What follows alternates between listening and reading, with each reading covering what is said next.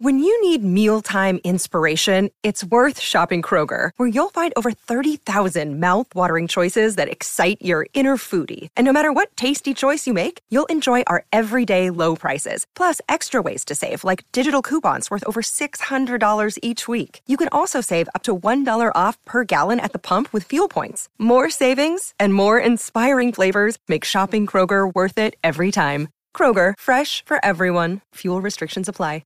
Another day is here, and you're ready for it. What to wear? Check. Breakfast, lunch, and dinner? Check.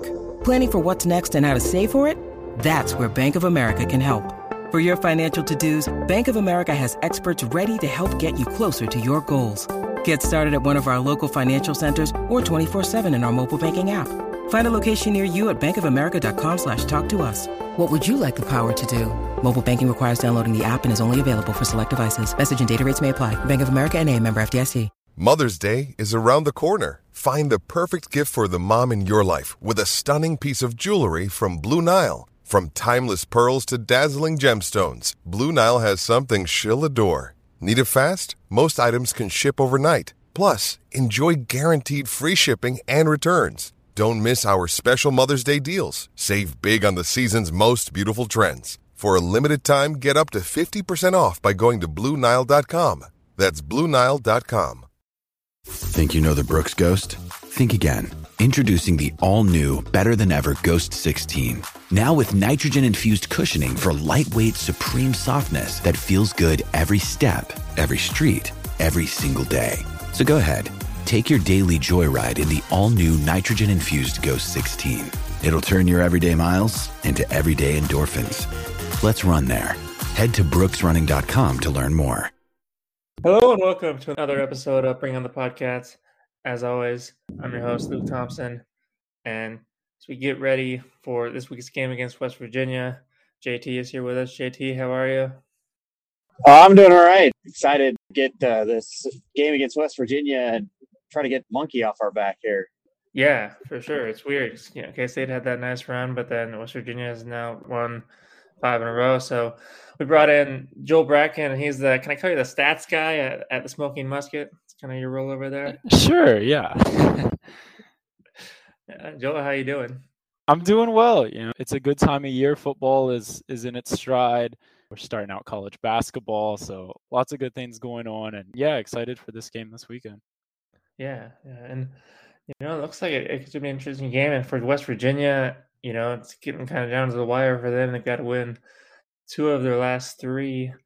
They do have, I think, winnable games against Texas and Kansas after this. But, how much does this feel like almost a must-win to reach the bowl game, you guys, right now? Yeah, I mean, it's totally what's on the mind right now. You have Kansas as the last game of the season, and, you never count it till it's done, but that's almost a sure thing. So, you get Texas and Kansas State. You need one of the 2 to get to a bowl. This one's going to be a tough one in Manhattan. We have Texas at home next week. But, yeah, if you lose this one, a lot of pressure next week. Texas is also, right there, 4-5. I think they're going to be fighting for their bowl lives. So, yeah, it's not necessarily a must-win, but, I mean, obviously all the pressure comes on if you don't win this one. And it seems like West Virginia, almost more than any other team in the league, has been kind of hard to read this year. So, they went and beat Iowa State. They almost beat Oklahoma, got a pretty solid win at TCU, but then, they lost at a pretty bad Maryland team, lost at home to Tech, and then looked pretty bad last week against Oklahoma State at home. So I guess just, who is West Virginia, and how do you tie those teams together, those different results? Yeah, no, that's a great question, because it definitely feels like the ceiling can be high. It definitely felt pretty high after that Iowa State game, a game not a lot of people thought we could come in and win. But then, yeah, the floor also feels pretty low. I mean, not a great performance to a Maryland team that, just doesn't look that great this year. We squeaked by VT, which, they're not looking like world beaters this year. And then, yeah, like totally laid an egg against Baylor, really got beat in all aspects last week. So, it is hard to sort of assess. Some days, you're like, Jared Deggy is the guy, the defense is awesome. And then other days you're like, man, like what is the positive from this week? So it is tough to assess. It is a little bit of randomness. Like you just don't know what you're getting week to week. And that variance makes it just so hard to be like, you know what, we're better than this team, or we have this one, we're going to lose this one. You just don't know. So, I think that's especially exciting for this week because I think K-State and WVU, it's a game where I could definitely see West Virginia coming out and playing well and winning this one. And I could also see us, getting run off the field. So, yeah, I don't think anyone knows what the true identity of this team is. Yeah. So, I mean, statistically speaking, is there anything that's been consistent? Is there any case of matchups have been cause problems or, Yeah, I would say the biggest matchup or maybe the best indicator of the way the game is going to go is, how well the offensive line is going to play. And, both in the pass protection and both in the running game. I mean, there's games we've run the ball like tremendously, had multiple backs going, having like huge chunk yards versus Iowa State. They love to just rush three and not bring a lot of pressure. If you give Doege time, he's played, great. But when the offensive line can't protect, when people are blitzing, that's where everything falls apart. And I have a good number for that. So, PFF has different ratings and you can kind of break them down into different scenarios. So when Doege has a clean pocket, his grade is like an 83.6, and under pressure, he drops to a 39.6. So, I mean, that's the story right there. Doege's pretty good quarterback. When he's got a clean pocket, he can deliver and get things going, but I mean, just absolutely falls apart when teams are blitzing or getting pressure. Yeah. So let's talk about Jarret Doege a little bit. And I want to start with what's kind of an astounding stat. And Joel, I'm sure you already know this, but he's leading the Big 12 in passing, but he's only throwing for 242 yards per game, which is crazy because, most of the time it can take at least 300 yards per game to lead the Big 12. You've had some guys like Patrick Mahomes come to mind who have, thrown for 400 yards a game. And so I was actually looking at this, and here's a fun trivia question. Can you name the quarterback in the year of the last time the leading passer in the Big 12 averaged less than 242 yards per game? That's a great question. I mean, that has to be a long time ago. I was just recently looking at sort of, people say the Big 12 is all offense, no defense. And I was kind of looking at some point spreads to see if that's true or not. And man, like back in 2012, 2013, 14, like, everyone was scoring in the Big 12. So I would have to say, I have no idea who, but I would guess maybe 15 years ago. Yeah, actually, the answer is Michael Bishop in 1998. You got to go all the way back. That's kind of wild. But yeah, I mean, Jarret Doege, he's been around for a little while now, so he's kind of climbing the West Virginia charts a little bit. What's the fan base's relationship with him at this point? Depends on the week, really. There's been some rough stretches. I think the interesting thing was Doege has kind of been in both shoes. He's been the favorite backup quarterback when we used to have Austin Kendall coming Oklahoma transfer. Everyone's chanting for Doege. The backup quarterback's always the most favorite player on the team. Doege comes in, takes Kendall's role, really like outperforms him for the first few games he's in.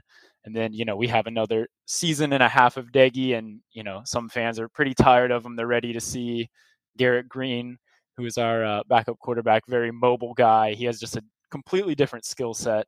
Not really sure, what his throwing capabilities are, but there's some grumblings. And then you see him play TCU and Iowa State back to back. I mean, he has two of the best games he's had in college, and he's played a lot of them. I think he's played like 44, and he still has another year of eligibility. So it's crazy because, he's played, I looked it up recently. If you were to basically say he's going to pass for, about the same amount of yards each game as he has this season, he can come back next year. And if he, stays on track, he'd end his career like 18th in NCAA like history in passing yards. He's played like six seasons. So yeah, it's, he can make it work. I think the biggest gripe the fan base has is he's not very mobile, and when the pocket breaks down, I mean, I definitely think, what is the Sam Darnold joke, the like seeing ghosts? I think last week he got hit. I think he was hurried over half of his dropbacks. He got sacked like 9 times. Like, he was seeing ghosts, and people want to see someone who can break out of the pocket, extend a play. So Yeah, I mean that's where it's at. It really depends on the week and Yeah. and really on the performance. Yeah. I definitely think, K-State's secondary could be in a little bit of trouble if Diggy has time to throw. It seems like, or it feels like Deggy's always had a really great games against K-State, like the last few years. Like he's been that star QB that, you want him to be when he's playing K-State, but it doesn't always, translate in the other games on the schedule. Mm-hmm. Yeah. Well, it's funny how a lot of us seem to be doing that the last couple of years, but hopefully that has improved a little bit this season. We're seeing that, and hopefully they can continue that on Saturday. One thing you notice about Dig, it seems like he spreads it around pretty well. Is he at his best when he's finding a lot of different receivers? Yeah, I think one benefit, he really is good at the deep ball if he has time, if the plays have time to develop. I mean, last week, Oklahoma State defense, that's an awesome defense. And, I think he threw the ball more than 10 yards downfield twice the whole game. Like the play couldn't even develop that long. But, you'll see a lot of screens, a lot of tunnel screens, bubble screens, quick slants, kind of those quick passes. And I almost feel like the key there, sort of the target is to just get different guys touches, get different guys, a chance to make a play. I think we have some explosive guys, receivers, even some tight ends who really can, you just want to give them space, give them a chance to make somebody miss. And, I think a lot of our offense has been designed that way, especially in weeks where, the pass protection just isn't there. Yeah, and it seems like that explosiveness maybe starts with Winston Wright. He's the kick returner as well, has had one kick return for a touchdown this year, and I think is among the conference leaders and as far as return yards. But is he one of those guys that can burn you deep if you're not careful?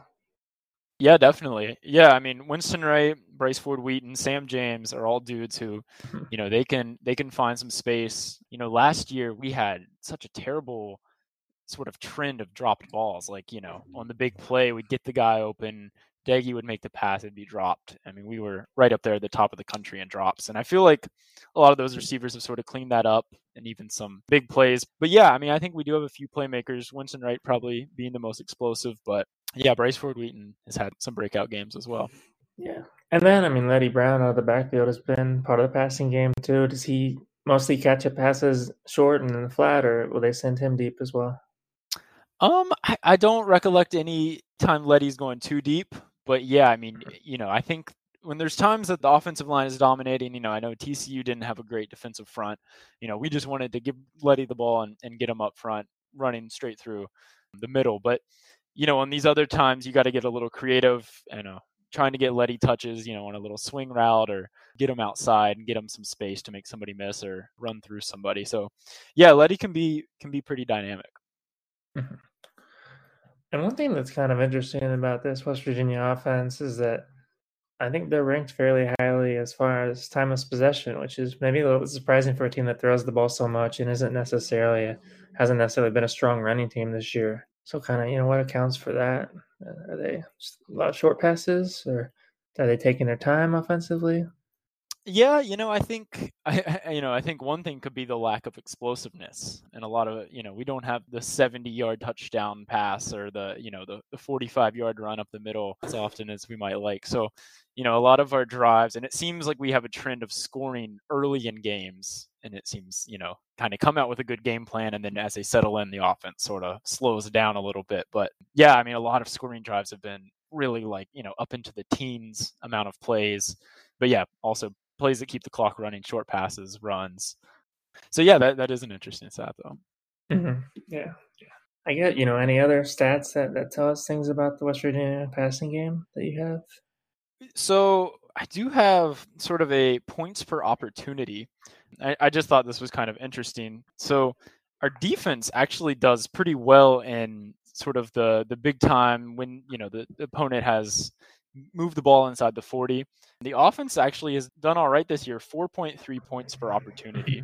So getting well over a field goal every time you get inside the 40. So that is definitely encouraging. I think points are at a premium with this offense sometimes. Like last week, it was we only made it inside the 40 3 times, and we walked away with 3 points. I mean, that's like, you're not going to win any game like that, obviously, but you got to be able to convert as you're moving in.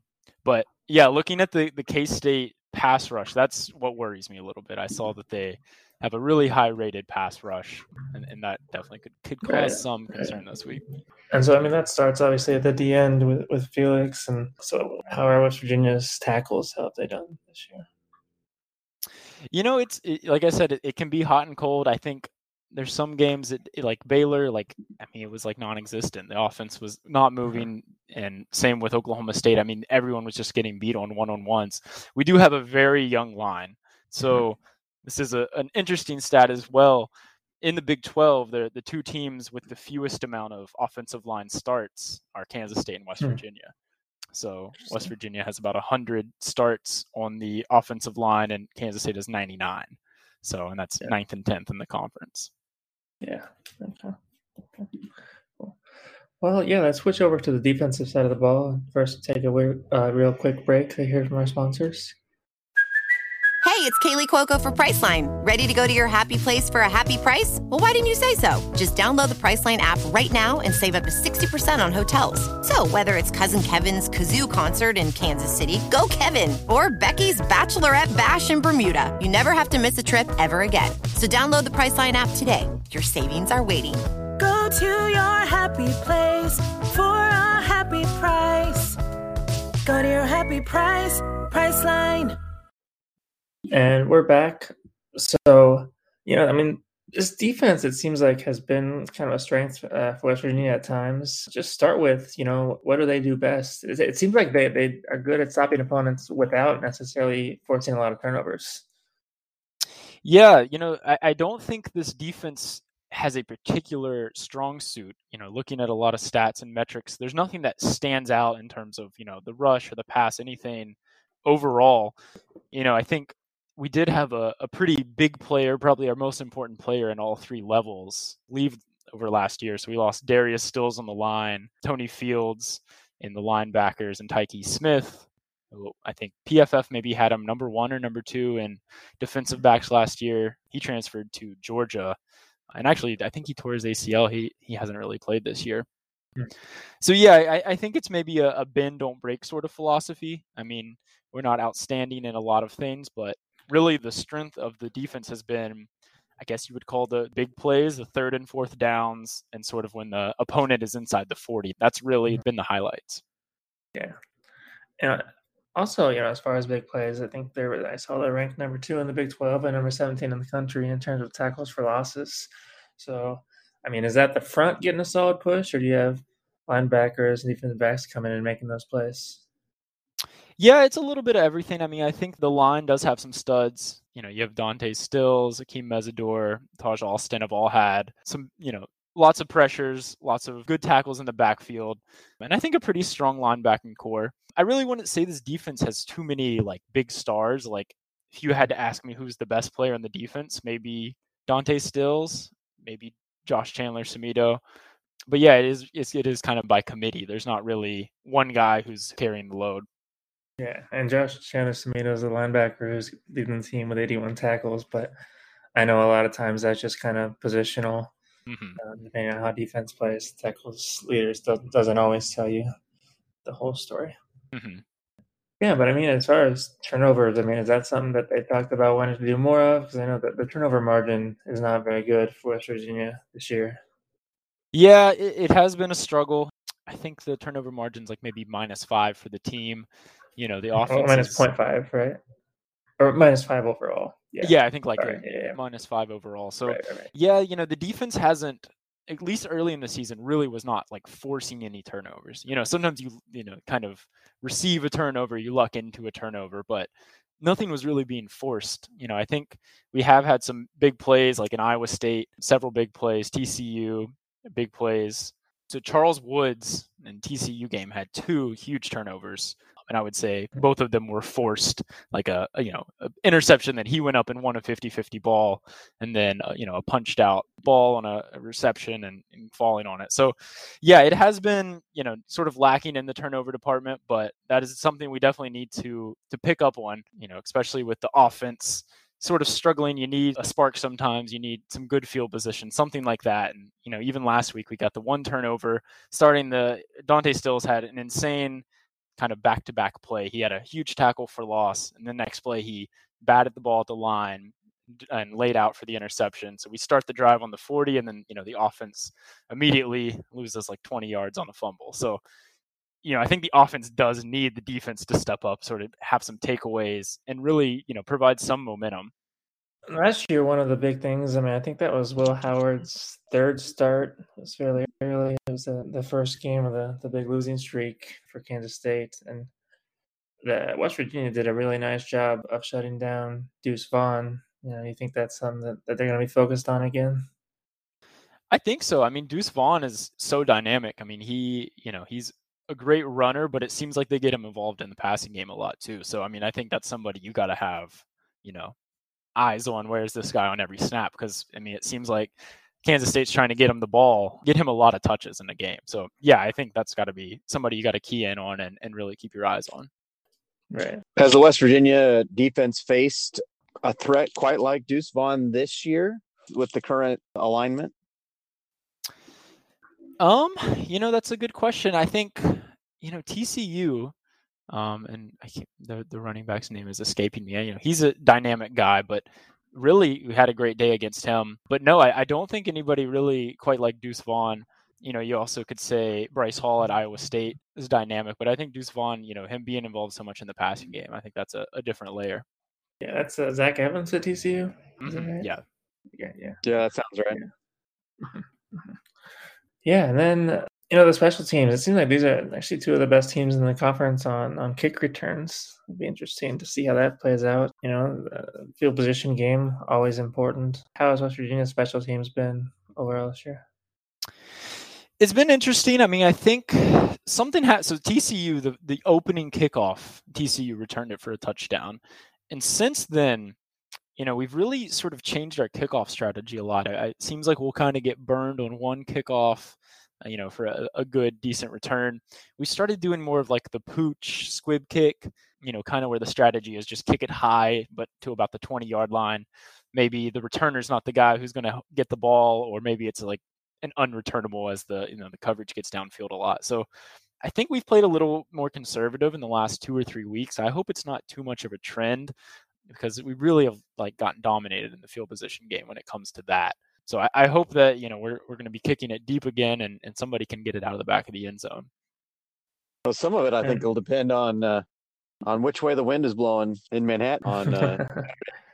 It's that time of year where the wind really starts picking up around here, and so it could be howling out of the north. And so if you're kicking, towards the south end zone, then it'll hit the stands, and if you're kicking towards the north, it's going to end up at the 30-yard line. Yeah. And of course, K-State got some kind of surprising and unfortunate news this week when Tate Winkle, who's been dealing with an injury, decided to end his football career. So hate to hear that for the kid. But JT, Chris Tennant was already kind of competing for the job. How much confidence do you think the coaches have in him in the kicking game? Well, he was number one kicking recruit in the country coming out of high school this last year. So, pretty confident. And basically, Winkle was already, on the verge of losing that job, injury aside anyways, which I think, played a lot into his decision to go ahead and just say, no, I'm going to be done. And which, if he wants to focus on his academics, that's, it's hard to fault a kid for wanting to do good in school. So, but yeah, Tennant's a big kid. He's basically the opposite of Blake Lynch, who was, 5 foot nothing and, 100 pounds soaking wet. Whereas Tennant actually, he looks like a football player. He's a big kid. He's like 6'4", big old leg. I don't think he's going to take kickoff duties anytime soon, at least not while Ty Zettner's moving him out of the back of the end zone. But yeah, I think they're very confident in his ability to kick field goals. Even that, the chip shot miss against Kansas, that's, I'm not too worried about that. I think he'll get right back and we'll have, 3.5 really good years of a kicker here. Yeah, I hope so. Yeah, I got to mention the West Virginia kicker as well, Casey Legg. He's a West Virginia guy. He's, the best kicker name you could possibly have, right? And Casey is. Yeah, I think that's even better than when it was Texas Tech had Too Good, right? Yeah. Yeah, I mean, Casey's having a great year. I think he's missed one kick all year and it was blocked. So if it's getting past the line of scrimmage, I think everyone's gone in. He's like 14 of 15 or something like that. So he's having an awesome year. I think he's on like the Groza watch list. Okay. Yeah, and then I think Texas Tech, not Texas Tech. I was thinking about all the coaches that were brought in. So at the same time, Matt Wells, Texas Tech is out. Neil Brown, I think, came up in some conversations about who would replace Snyder early on. West Virginia ended up getting him. How secure is his job right now? How are fans feeling about him? Yeah, so sort of the moniker West Virginia has been trust the climb the last 3 years. So also the overused term, leaving the cupboard bare. Dana Holgorsen, when he left, there was not a lot of pieces left after the Will Grier year. So, it's been a steady climb this year, definitely some turbulence. I think the way this year ends and sort of, the mood around it will be important. If you can find a way to get to a bowl and win it, maybe finish 7-6, something like that, 8-5, then there's a lot of optimism. You'd close out the season great. But man, when we were sitting at 2-4 this year, after first year, second year to building up, and then to take a step down third year, sitting at 2-4 at the bye week break, that was a little cause for concern. Brown's not going anywhere. He's got a huge buyout. Yeah.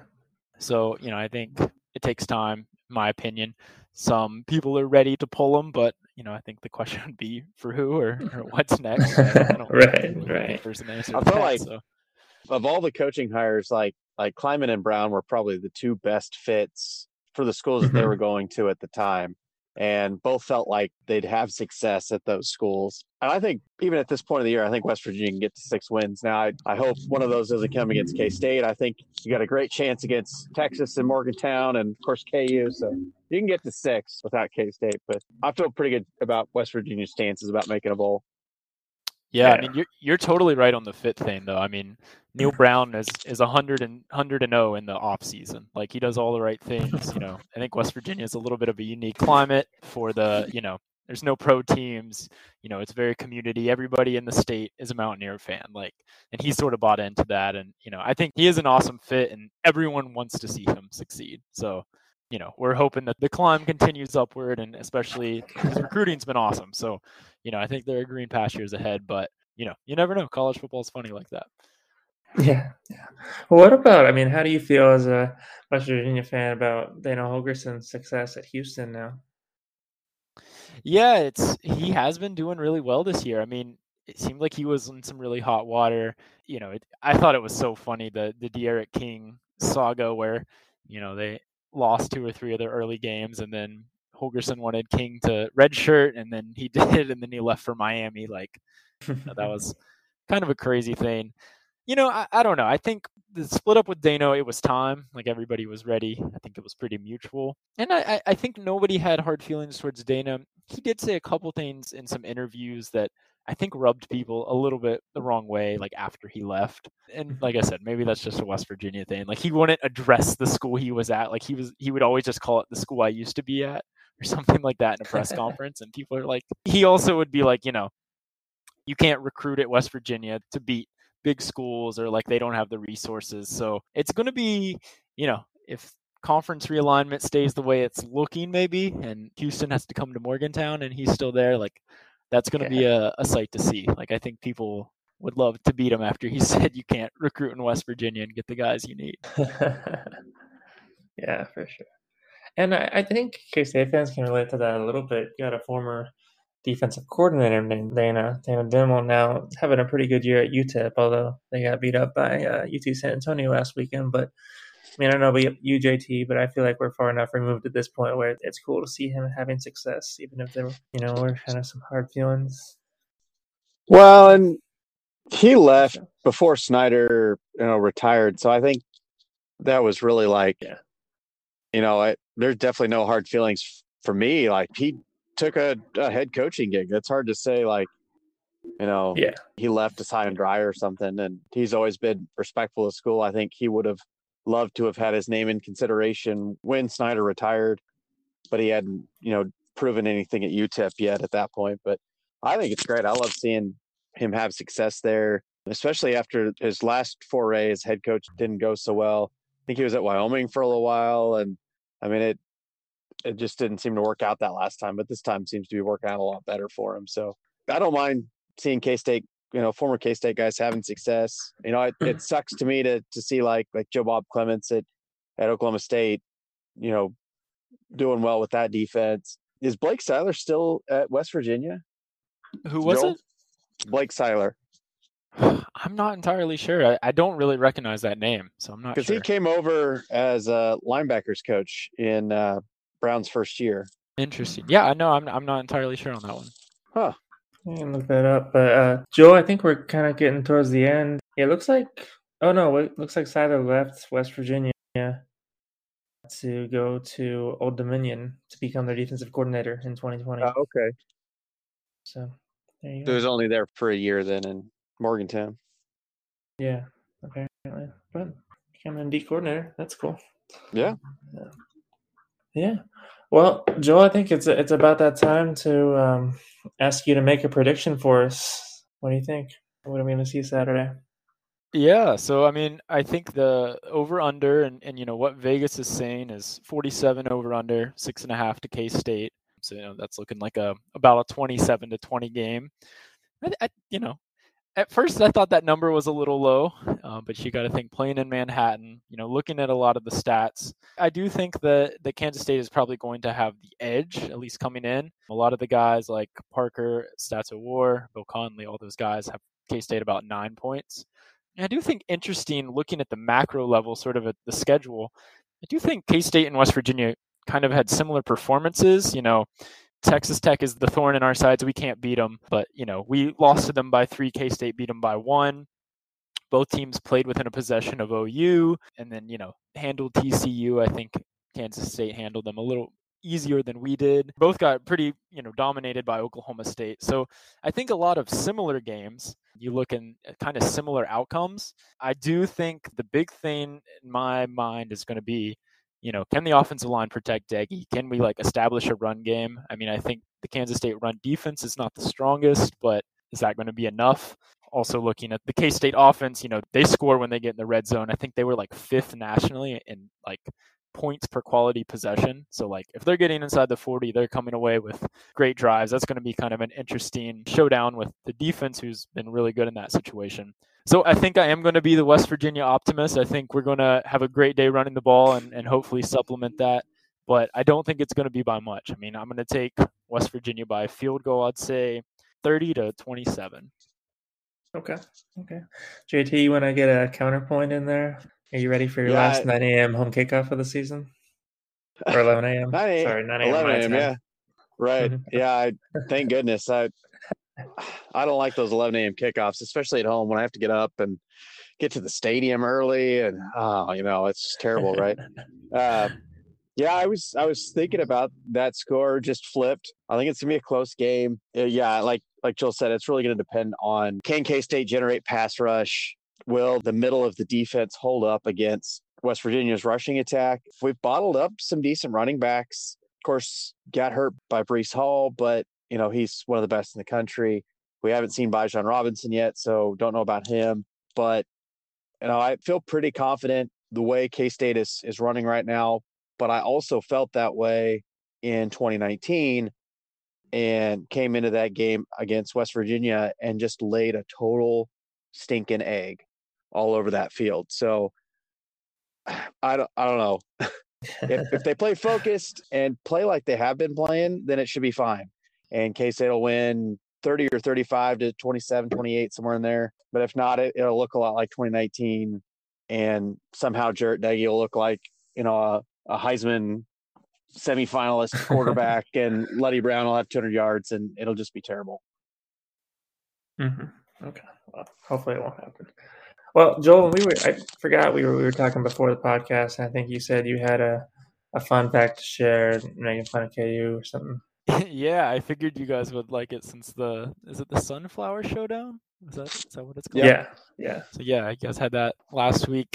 Yeah, so just a funny thing. So West Virginia didn't win last week, so the stat still stands. But 2 weeks ago, West Virginia picked up their 42nd Big 12 win. So they joined the conference in 2012. Geno Smith was the quarterback. 42 wins in the Big 12 since then. So with that win, they passed Kansas, who has 41 wins in the Big 12. But Kansas has been in the Big 12 since 1996. So, yeah, I've seen some variations of that on Twitter recently. Like, what's the next team? What's the next race to that number? Is it Cincinnati? Is it well, Houston? Cincinnati beat them to 50. Right. Yeah. Speaking of Geno, it was kind of cool to see him. I think in his first game he stepped in and did pretty well, but then sort of struggled a little bit, and it felt like he sort of forgot that Tyler Lockett was on his team. Was a major part of the problem there. Should have thrown more to Tyler. Yeah, Geno's had his time in the NFL. He's had some great moments. I think he's still like the last rookie to beat Belichick or something like that. But also, you get stuck with the Jets. It's tough to really make a lot happen there. So yeah, we were all rooting for Geno. It was exciting to see him play a few games, but I saw Russell Wilson has miraculously healed and is back at it. Yeah. All right. Well, thanks a lot for coming on, Joel. I know people can follow you on Twitter at WVStatsGuy. Obviously, got content on the Smoking Musket. Anything else that you want to promote for our listeners today? Yeah, those are the big two. So yeah, I tweet like Big 12 hoops and football. And then Smoking Musket is also a great follow on Twitter for they really are. Yeah. And they're just hilarious. Like they're you'll get a lot of like just the most random topics, but definitely worth your follow if you're keeping up with Big 12 sports. Yeah, I agree. All right, well, thanks for coming on, man. We appreciate it. Yeah, thank you guys for having me. Looking forward to the game this weekend. Yeah, thanks, JT. Yep, anytime. Thompson, signing off.